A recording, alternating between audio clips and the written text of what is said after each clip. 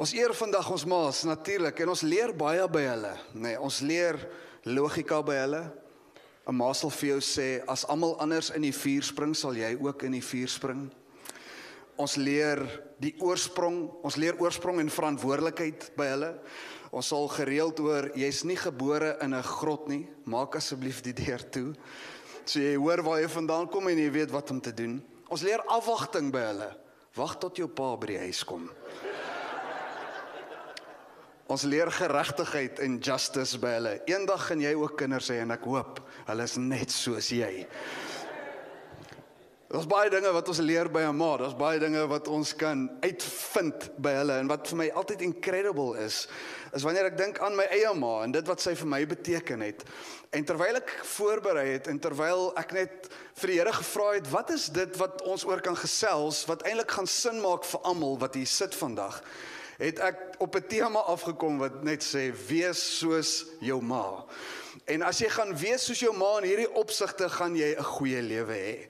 Want daar is goed wat die Here in 'n ma gedeponeer het, daar's goed wat die Here vir 'n ma gee, wat natuurlik uit haar uitkom, maar wat as ek en jy dit as Christene gaan toepas, en as die liggaam van Christus gaan toepas, gaan dit goed wees vir ons om dit volgens hierdie goed te doen. En een van die dinge wat 'n ma die beste uitbeeld vir my, is 'n Engelse woord. Die Engelse woord is prowess.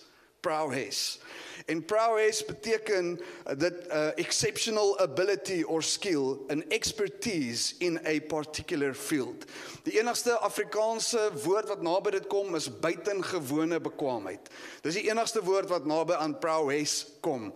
En wanneer jy die woord prowess vat, die heel eerste gedeelte van daai woord is prou, en dis letterlik wat dit doen. Dit maak jou eintlik professioneel in jou optrede. Dit gee vir jou 'n buitengewone vermoë om sekere goed te doen. Dis amazing om te sien wanneer 'n eerste ma, daai verantwoordelikheid begin optel. Jy kan net sien hoe daar iets geaktiveer word binne in haar, wat niemand haar kon geleer het nie. Ja, sy het voorbeelde gehad, ja, sy het gesien, sy het boeke 10-1 gelees, sy het video's gekyk, sy het alles gedoen om voor te berei vir hierdie moment, maar die oomblik waar daai kind daar is daar iets wat net skielik geaktiveer word, en is eintlik so incredible, dat die Here dit so bestem, dat hy dit so in 'n mens inwerk, en eintlik is daar iets vir jou en my om te ontdek, die oomblik wanneer ons in Christus intree, is daar iets geaktiveer word, wat niemand anders vir jou kan leer nie. Jy kan die Bybel lees op jou eie, maar die oomblik wanneer jy in Christus inkom, is daar iets wat geaktiveer word, wat net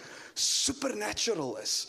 En 'n uitbeelding van 'n ma is eintlik so mooi, want ek het agtergekom, 'n ma praat nie bekwaamheid nie, 'n ma is bekwaamheid. 'n Ma praat nie net oor wat goed is om te doen nie, 'n ma doen dit. En sy wil altyd haar beste gee. As jy 'n ma vra, wat doen jy vir 'n lewe? Dan sê sy, ek doen my bes, Susan. Ek doen my bes. Maar nie net sê sy dit nie. 'n Ma bedoel altyd die beste. 'n Ma dink om goed te doen. 'n Ma dink oor wat dit is om 'n verskil te maak. En ek wil 'n paar beginsels eintlik neersit wat ons kan leer by 'n ma, maar wat ons almal veronderstel is om te wees. En die heel eerste een is 'n ma is strategies. Strategic prowess. 'n Ma weet wat sy soek in 'n dag. 'n Ma weet ook hoe om sekere vrae te vra om sekere goed 'n verwagting mee te skep, en sy's baie strategies daarmee. Soos wat 'n dag begin, is 'n ma se stem besig om die huis te vul. My ma het altyd gesing in die oggend, so hard soos wat sy kon. Dan wil ons nog net 'n bietjie slaap, ons as kinders. Ons wil net nog 'n bietjie lê, maar sy sing en sy loof die Here kliphard. Saterdagoggende, dieselfde ding, dan dink ons, vandag gaan ons so klein bietjie langer kan slaap. Vandag kan ons bietjie inlê. Dan 6:30 die oggend begin sy net die Here loof en prys, dat ek daai kussing oor my kop probeer trek en net sê, ma, ons wil net nog bietjie lê. Maar haar stem is besig om eintlik strategies daai huis te bepaal vir dit wat gaan voorlê in die dag. En is eintlik iets wat ek en jy kan leer by ons ma's, is hoe om met 'n strategie eintlik sekere gesprekke te begin. Ek het agtergekom in my lewe, daar's sekere vrae wat net 'n vrou weet hoe om dit te vra. Net sy weet hoe. En ek en jy kan dalk leer om baie keer te luister hoe 'n ma 'n vraag stel, want sy vra hom so dat jy eintlik jouself uitvang. Sy vra hom so dat as jy dink nog jy kom weg met sekere goed en sy het dit net so strategies gevra dat jy eintlik self bely en self daarmee uitkom. En is my incredible hoe Dawid skryf in Psalm 5 vers 4 en hy sê die volgende: In die môre, Here, sal U my stem hoor. In die môre sal ek dit aan U voorlê en afwag. Kan jy 'n strategie hoor in die manier hoe Dawid praat hierso? Kan jy hoor hoe hy strategies is oor hoe om te dink oor die tipe vrae wat hy wil vra en dan met 'n afwagting te leef, dat dit 'n verwagting skep van dit wat die Here gaan doen. En is iets wat ek by my ma geleer het, is eintlik om in die dag in te praat en gereed te wees en verwagting te wees vir dit wat die Here gaan doen. Een van die beste dinge wat ons kan doen vir ons lewens is om met die Here te gesels oor 'n verwagting wat hy wil skep in my lewe vir die dag wat vir my voorlê. Een van die beste dinge wat ons kan doen en wat Dawid uiteindelik leer, is dat ons gereed sal wees om strategies te wees met die tipe vrae wat ons vra oor onsself en vir dit wat ons vooruitkyk in ons lewens. En is eintlik vir my so incredible beginsel dat ons net eintlik die geleentheid kan gryp elke dag om te sê, Here, wat hou U in U hand vir ons vir hierdie dag? As ek dink, byvoorbeeld toe ek groot geword het, was daar moments waar my ma selfs kon inspreek om verwagting te skep waar daar moontlike teleurstellings kon gewees het. Toe ek net geskuif het van laerskool na hoërskool toe, nou is ek 'n klein ouetjie, ek's nou nog 'n klein ouetjie, maar ek was toe besonders klein gewees. Maar ek het 'n passie vir rugby. En ek geniet rugby. En hier gaan ek van laerskool na hoërskool toe en ons kom daar in klomp standaard sessies en hulle klomp opinies en op 'n stadium gaan ons nou deur ons ontgroening en een van die menere vra, gaan so in die ry af, hy sê net, wat wil jy doen hier by ons skool? Wat wil jy doen? Wat wil jy doen? En hy kom by my en ek sê vir hom, ek wil rugby speel. En hy kyk my so vir 'n oomblik en hy sê, dalk moet jy eerder 'n jockey word, want jy's bietjie klein. Het gaan ook vir jou beter wees as jy gaan perdry iewers, want dalk gaan jy dit nie maak nie. En ek weet nie of jy al ooit so 'n moment beleef het nie, maar daar's iets wat in jou opstaan partykeer wat sê, ek sal jou wys, maar in daai oomblik wat jy dit sê, is daar tog hierdie woorde wat partykeer aan jou klou. En jy probeer stoei deur hierdie ding, en jy probeer 'n brawe gesig opsit, en jy probeer vir jouself sê, maar ek weet wat die potensiaal binne in my is, maar hier's 'n opinie nou, wat skielik, wanneer ek my oë toemaak, en wanneer ek 'n groot ou voor my sien, is daar skielik hierdie opinie wat opkom, miskien moet jy eerder perdry. Miskien moet jy eerder 'n jockey wees. En ek onthou toe ons opdaag by die proewe. Nou ek is een van daai ouens, ek dink dis net hoe die Here my bedraad het. Ek wil nie vir die B-span speel nie. So as ek B-span sou gespeel het, sou ek moed opgegee het, want ek het gelos. Ek wil in die A-span speel. Dis of dit of niks. Dis net hoe ek bedraad is. Niks fout met die B-span nie. Dis net hoe ek bedraad is. En ek weet toe, as ek nie gaan uitkom waar ek wil uitkom nie, gaan ek dit net los. En toe ek my tolksak so oopmaak, en ek haal is daar 'n briefie wat my ma bo opgesit het, bo op al my klere. Toe ek dit oopmaak, toe sê die briefie, jy gaan 'n springbok vir Jesus word. En toe ek dit lees, toe is daar 'n confidence wat hier in my opstaan, wat ek nie vir jou kan verduidelik nie. En haar woorde het eintlik waar geword. Nou nie in 'n rugby sens nie, maar ek het 'n springbok vir Jesus geword. Ek staan vandag hier, want my ma het 'n sekere confidence in my losgemaak, wat net incredible is. En sonder dat sy dit besef, was sy strategies in die manier hoe sy net selfvertroue in my losgemaak het. Mag ek en jy, as die liggaam van Christus, mag ons so operate in ons wêreld, dat sonder dat ons dit besef, dat ons selfvertroue losmaak vir mense om te wees wie hulle veronderstel is om te wees. Mag ons sonder dat ons dit besef, in ons optrede, in ons dade, in ons gesprekke, in die manier hoe ons gaan engage in ons samelewing, dat ons so sensitief is vir die Gees, dat ons selfs in 'n klein briefie iets kan profeteer vir dit wat gaan kom. How amazing is that? En wanneer Dawid dan gesels oor in die môre, Here, sal U my stem hoor, is daar vir my 'n verwagting wat geskep word met dit. Elke keer as ek opstaan, moet daar iets in my gebeur om te sê, Here, help my, dat my stem nie net 'n stem is wat ek praat oor my omstandighede nie, maar dat my stem en my gemoed gevul word met die verwagting wat U deur my lewe wil doen. 'n Ma weet hoe om goed te hanteer, selfs wanneer dit nie eers uitwerk nie. En dit is my incredible om die Here te vertrou op daai level waar ek net kan sê, ek weet Here, alles gaan nie uitwerk volgens die verwagting wat ek gespreek het in die oggend nie, maar mag die briefie van my lewe sê, jy gaan 'n springbok word, jy gaan die beste weergawe van jouself wees, omdat ek betrokke is in jou lewe. 'n tweede beginsel wat ons kan leer by ma, is 'n ma beskerm haar kinders. Dis 'n protective prowess. Daar's amper nie 'n groter krag in hierdie wêreld as 'n ma wat na haar kinders wil kyk nie. 'n Ma wat haar kinders wil beskerm nie. My skoonma is een van die grootste voorbeelde wanneer dit by daai proses uitkom, protective prowess. Hulle gaan op 'n stadium op vakansie. En hulle ry die oggend vroeg, 3:00 die oggend uit Pretoria uit op pad Durban toe. Lekker vakansie. En daar ry hulle 'n hond dood op die snelweg. Hy hardloop oor die snelweg, hulle sien hom nie lekker nie oor hom. En nou trek hulle af, daar's 'n chaos, hulle moet dit nou regmaak. 4:00 die oggend net buitekant Johannesburg. En terwyl hulle daar staan, dis stiknag donker, dis koud, dis nie lekker nie, dis 'n hond nou hier tussenin. Hierdie proses moet gebeur. Hier kom 'n kar verby gery en 'n entjie verby stop hy en hier begin hy reverse. En my ma se onmiddellike reaksie is, dis booswigte hierdie. Hierdie ouens wil kom skade maak, hierdie ouens wil kom steel, hierdie ouens wil kom seermaak. En sy's met die handgeweer is sy uit by die deur en daar gat sy. Nog voor daai ou sy remme ordentlik kon aanslaan of naby genoeg kom, is my skoonma langs hierdie kar met die geweer sommer so sideways teen die venster en sy skree sommer so vir hom, ons is okay meneer, dankie. Hy het nie kans gehad om hulp aan te bied nie. Tot vandag toe weet ons nie wat hy wou gedoen het. Dalk wou hy net gehelp het, maar daai protective prowess het net ingespring en gesê, ek gaan keer, maak nie saak wat nou gebeur nie. I'm gonna step in.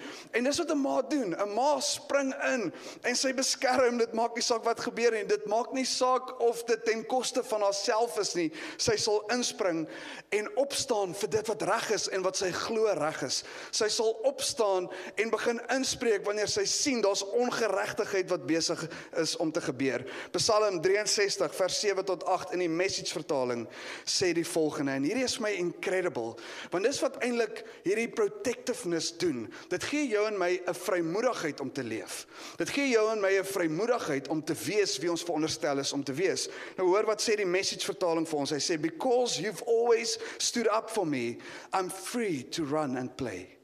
Because you've always stood up for me, I'm free to run and play. Mag ek en jy sien hoe 'n generasie weer kan opstaan wat vry is om te speel en te hardloop. Mag ons sien dat daar 'n generasie is wat opstaan, wat vry is om te wees wie hulle is, omdat ons vir hulle opgestaan het, omdat ons hulle beskerm het. Mag ons sien hoe 'n generasie opstaan, nie met valsheid nie, maar met 'n waarheid wat ons voor opgestaan het en voor geveg het. Mag hulle groot word as mans en vrouens en nie as 'n random geslag wat hulle vir hulle self kies nie.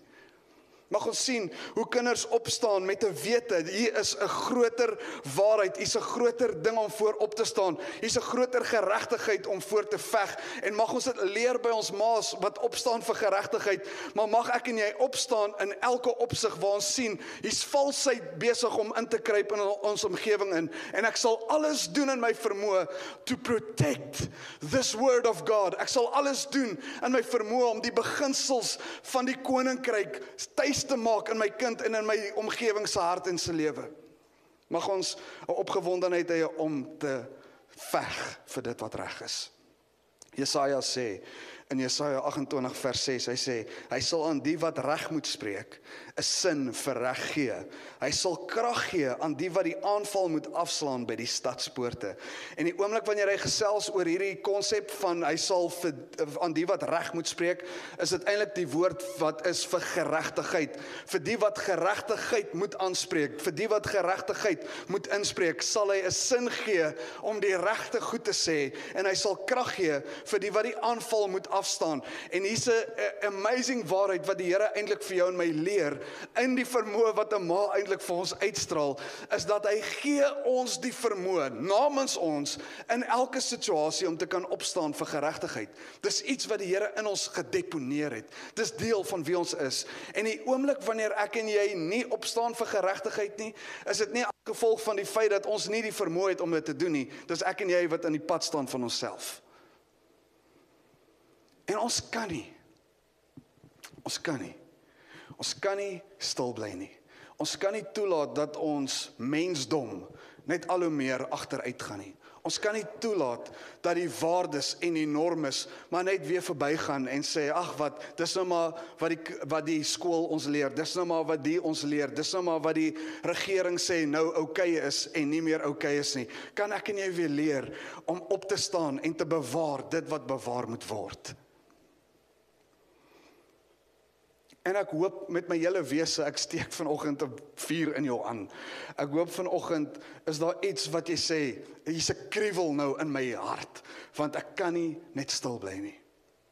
Ek kan nie net dat dit verbygaan nie. Die Here bemagtig ons om dit te doen. Die derde punt is 'n ma versorg, 'n grooming prowess. 'n Ma is seker die mees spesiaalste gevoel wat ons kry, is wanneer jy 'n ma se liefde beleef, wanneer jy 'n ma se vertroosting beleef, wanneer jy beleef hoe 'n ma jou veilig hou. Dit is so intens, dat die Here self sê, die manier hoe ek aan versorging dink, sal ek vergelyk met die van 'n ma. Dit is so intens, hierdie beginsel eintlik in 'n ma vasgemaak word. Jesaja 49 vers 15 sê, kan 'n vrou haar eie baba vergeet, haar nie ontferm oor die kind wat sy in die wêreld gebring het nie. Selfs al sou so iets kon gebeur, ek sal jou nie vergeet nie. Die Here is so intens besig met hierdie moment, dat hy dit vergelyk met hoe hy sal uitgaan en sê, ek versorg en vertroos en beskerm. En nou verduidelik hy dit op so 'n plek dat hy sê, dis eintlik vir my onmoontlik om te dink dat 'n ma ooit so iets sou kon doen. Maar al sou die onwaarskynlike beginsel plaasvind, al sou 'n onwaarskynlike ding gebeur en 'n ma sou dit op een of ander manier kon regkry, sê ek as die Here, ek sal jou nooit vergeet nie, ek sal jou nooit los nie, ek sal jou nooit laat gaan nie. Nou hier's die hartseer ding vanoggend. Hier's die hartseer ding, dat ons lewe in 'n tyd en 'n eeu waar die onwaarskynlike die norm geword het. En ek het so 'n intense begeerte dat ons vanoggend vir die wêreld se ma's gaan bid. Ek het so 'n begeerte vir ma's wat dalk voel soos 'n mislukking. Ek het so 'n begeerte vanoggend en 'n dringendheid in my gees om te bid vir ma's in ons wêreld wat dalk iewers along the line gevoel het, ek het laat gaan vir dit wat die Here eintlik in my hart gegee het. Vir ma's wat dalk moet afskeid geneem het van 'n kind, op watse vorm ook al. En ek wil vir die ma's vra wat hier is, Mom Aerobics Day. Ek wil jou vra, sal jy vanoggend opstaan namens die ma's wat deur krisis gaan? Namens ma's wat op 'n plek gekom het wat maak dat 'n huis soos ons huis ten Biso moet bestaan. Wat maak dat ma's op 'n plek is waar hulle eintlik die verantwoordelikheid laat gaan het, wat eintlik so diep in hulle ingegraveer is. Sal jy vir 'n oomblik as 'n ma in die gap staan vir iemand wat dit dalk nodig het vanoggend? En ek wil jou vra as jy aanlyn kyk saam met ons, dat jy ook sal reageer. As jy 'n ma is wat bereid is om vandag in die gap te staan vir iemand.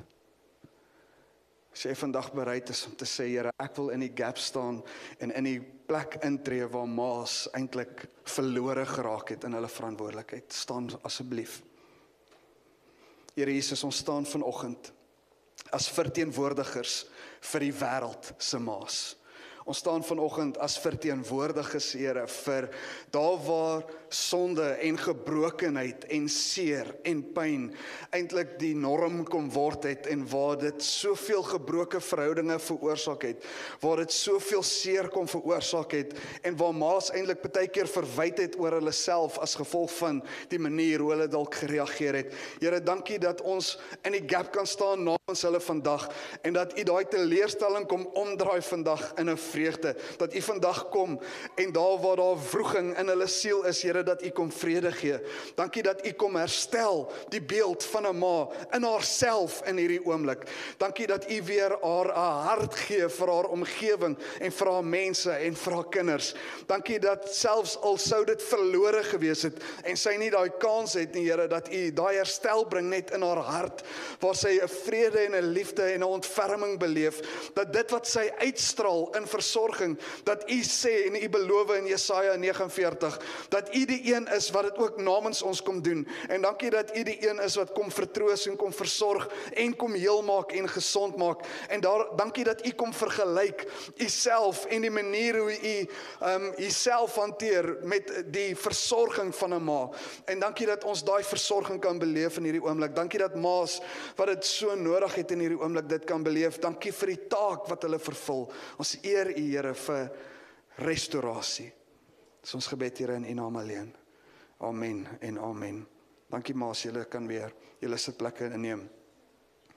Titus 2 verduidelik die verantwoordelikheid vir 'n ma, en ek lees hom vir jou uit die Engels uit, en is eintlik so incredible skrifgedeelte. Hy sê in Titus 2 vers 4 tot 5, women are to love their husbands and children, be sober-minded, to keep themselves pure, to manage their households well, to be gentle, submitting themselves to their husbands. Nou hoor wat sê hy, wat is die uitvloeisel van die taak wat 'n ma vervul in 'n huis?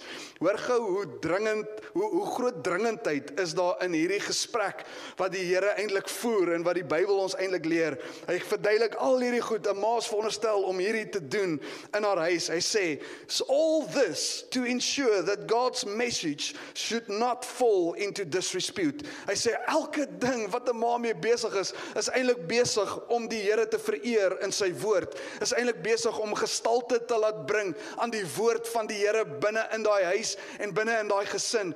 En hoe lyk 'n omgewing wanneer ek en jy as Christene sê, dit waarmee ek besig is, mag dit eer bring aan die woord van die Here. Mag dit waarmee ek besig is, toelaat dat dit 'n gesprek bring waar daar 'n duidelikheid is rondom dit wat die Here verwag in elke situasie. En wanneer ons op 'n plek is waar binne ons gereed is om te sê, Here, die take wat ek mee besig is, dit wat U eintlik van my verwag, dat dit in elke opsig sal werk tot uitbeelding en tot uitbreiding van U koninkryk en van U woord. Hoe incredible is dit nie, dat die Here vir 'n ma dit gee in die huis en sê, hierdie take gee ek vir jou sodat jy die woord kan bewaar. En binne in daai prentjie is daar eintlik so 'n groot taak en so 'n groot verantwoordelikheid wat ek en jy kan opneem en sê, mag ons sien hoe die liefde van 'n ma en van 'n liefde wat ek en jy uitbeeld as Christene, mag dit iets wees wat ontferming bring. Mag ons sien in elke situasie dat ons 'n nugterheid van verstand het wat help wanneer alles in chaos is en alles de mekaar is, dat ons net die helderheid bring en sê, maar dit is wat die Here sê. Mag ons rein wees in alles wat ons doen en mag ons sien hoe die Here ons vrymoedigheid gee om ons huishoudings goed te bestuur, sodat die woord van die Here geëer kan word. Laaste een, 'n ma ondersteun, 'n supporting prowess. It's amazing hoe 'n ma eenvoudig net kan help en kan dien ten koste van haarself. Dis 'n ma wat 'n huis 'n tuiste maak. Dis 'n ma wat in haar verantwoordelikheid net so bereid is om alles neer te lê en te dien, maak nie saak wat nie. En daar's twee verpligtinge wat die Here ons eintlik leer binne in diensbaarheid. En is twee verpligtinge wat ek en jy moet leer om toe te pas in alles wat ons mee besig is. Die eerste verpligting is om swakhede te dra.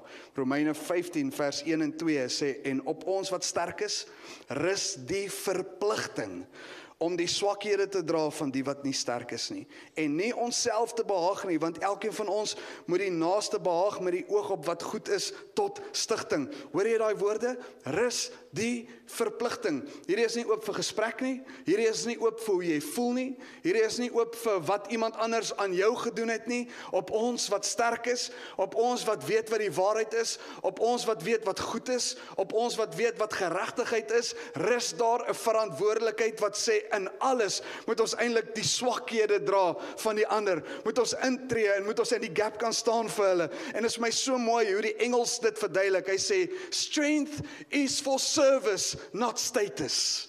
Strength is for service, not status. En dat ek en jy sal dien in 'n koninkryk en in 'n omgewing, en jy as ma, wat eintlik so natuurlik dien in jou huis. Dit is vir my incredible om na my eie ma te kyk. Sy kan nie stil sit vir 'n oomblik nie.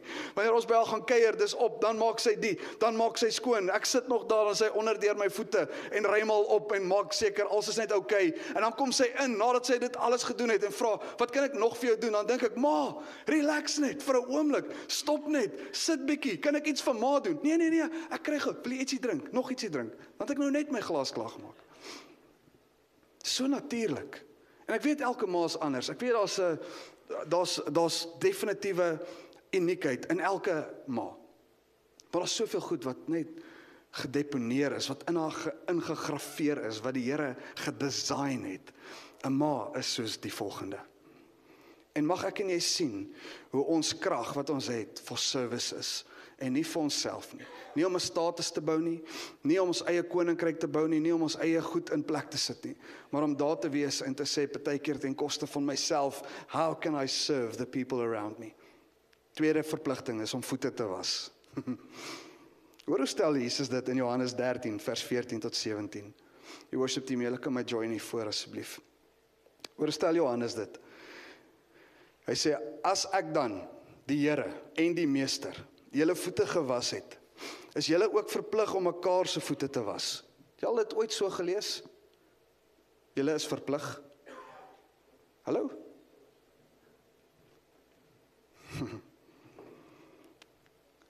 As ek dan, die Here en die Meester julle voete gewas het, is julle ook verplig om mekaar se voete te was, want ek het julle 'n voorbeeld gegee om net soos ek aan julle gedoen het, ook so te doen. Voorwaar ek sê vir julle, 'n dienskneg is nie groter as sy heer nie, en 'n gesant is ook nie groter as die een wat hom gestuur het nie. As julle hierdie dinge weet, salig is julle as julle dit doen. Hoor hierdie incredible belofte wat die Here gee. Hy sê, ek het voete gewas. Nou is jy verplig om dit te doen. Hoekom? Want ek het vir jou die voorbeeld gestel.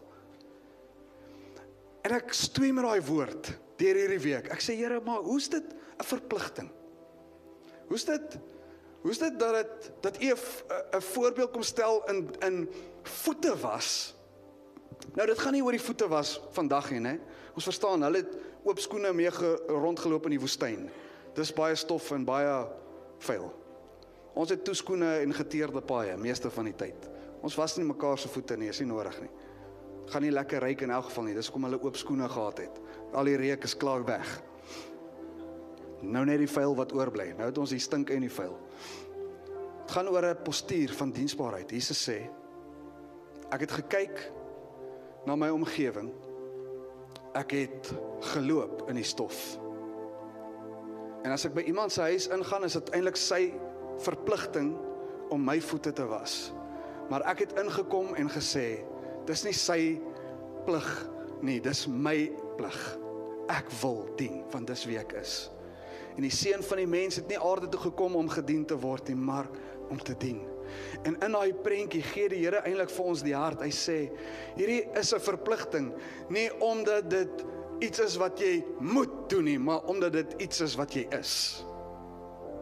Hierdie is 'n verpligting omdat jy moet verstaan, dis hoe ek jou aan mekaar gesit het, om te dien. Hierdie is 'n verpligting wat ek gaan die woord verpligting vir jou gebruik, dat jy moet verstaan, just be this. En diensbaarheid raak 'n moeilike ding. Dit raak 'n moeilike ding, veral in 'n tyd soos hierdie, waar ons almal eintlik behoefte het. En ons almal nood het. En ons almal deur 'n krisis gaan. En vir my is dit die mees incredibelste ding, om partykeer net te stop en te sê, wanneer ek dink aan, wanneer Jesus praat met hierdie disippels, was hy ook in die stof, en sy voete ook vuil, en het hy ook behoefte, en het hy ook nodig om skoon gemaak te word, maar hy stop en hy keer alles eers, en hy sê, let me be the first to do it for you. Hoe lyk 'n wêreld waar ons oor ons voete val om eerste te wees om te dien? Hoe lyk jou huis wanneer jy daar inloop en nie verwag iemand moet iets vir jou doen nie, maar jy loop daar in met 'n verwagting, wat kan ek doen vir jou? En Efesiërs verduidelik dit eintlik so goed ook. Hy sê, elkeen van ons moet nie uitkyk na jou eie behoefte nie, maar elkeen moet omsien na die behoeftes van die ander. As jy gaan 'n attitude van servanthood hê in jou huis, en die ander persoon het 'n attitude van servanthood, raai wat gebeur? Albei se behoeftes word vervul op die manier wat dit vervul moet word. Wanneer ek veg vir daai service, wanneer ek veg vir daai behoefte en daai nood wat vervul moet word, it's never satisfying. Maar die oomblik wanneer ek kom met die attitude, I want to serve, nog voor jy enige iets gedoen het om dit te verdien, nog voor jy enige iets moois gesê het, nog voor enige ding, I want to serve. Ek wil jou vra vir 'n oomblik saam met my te staan.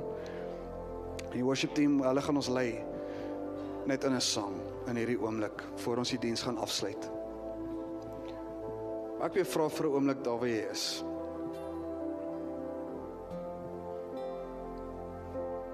Om te dink aan hierdie beginsels wat die Here ons leer deur 'n ma. Miskien het een van hulle vir jou meer uitgestaan as die ander ene.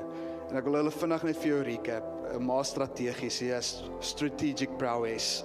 'n Ma beskerm haar kinders, sy is protective prowess. 'n Ma versorg, sy is grooming prowess. En 'n ma ondersteun, sy is supporting prowess.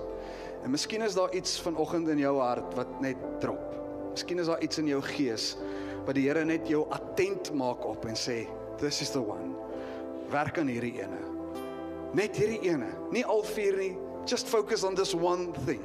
Vir die volgende tyd, tot ek vir jou anders sê weer, vir die volgende tyd, just do this. En die ma's het klaar 'n voordeel bo ons almal, want julle het dit natuurlik. Hierdie goed gebeur natuurlik vir julle. Maar mag ek en jy leer as die liggaam van Christus om hierdie uit te beeld. En ek wil net vir jou bid daar waar jy is. 'n algemene gebed doen, die worship team gaan ons lei, en daarna gaan Geraldine vir ons die diens kom afsluit. Maar daar waar jy is, net vir 'n oomblik, ek wil net vir jou bid. Here, dankie vir die uitbeelding van 'n ma, wat U eintlik beginsels kom leer vir ons, om in te leef. Ek wil U eintlik eer vandag, Here, vir my ma, vir dit wat U gedoen het, deur haar in my lewe. Ek wil U eer vir my skoonma, wat so incredible is, en wat soveel liefde en omgee het vir elke mens. Dankie vir 2 ma's in ons familie wat ons net kan uitsonder, maar dankie vir elke ma wat verteenwoordig is in hierdie plek vandag, wat sê ek kies om die pad reg te loop. Dankie vir elke ma wat opstaan om in die gap te staan vir ander ma's reg oor die wêreld en net sê ek sal intree vandag en hoop en bid en vertrou, Here, vir uitkoms in hulle harte en lewens. Maar dankie, Here, ook dat ons in hierdie oomblik net kan sê, daar's sekere goed wat 'n verpligting is in ons lewens. Daar's sekere goed wat U van ons verwag, maak nie saak wat nie oop is vir gesprek of opinie of redenasie of interpretasie nie. Dit is wat U sê en wat U verwag. En ek bid, Here, dat ons vanoggend nie met 'n swaarheid in ons gees en 'n swaarheid in ons hart sê, ag, ons moet nou dit doen nie, maar dat ons 'n identiteit ontdek. Dat ons beleef en sien hoe U dit eintlik in ons design het om te wees soos U is. En mag dit vir ons die natuurlikste ding wees, om in hierdie omgewing in te beweeg en te dien en voete te was, wat dit beteken vandag ook, en gereed sal wees om te sê, Here, in elke geleentheid sal ons dra die swakheid van die mense en die omgewing om ons. Dankie dat U ons 'n verantwoordelikheid gee om binne in dit te beweeg. Ons eer U daarvoor.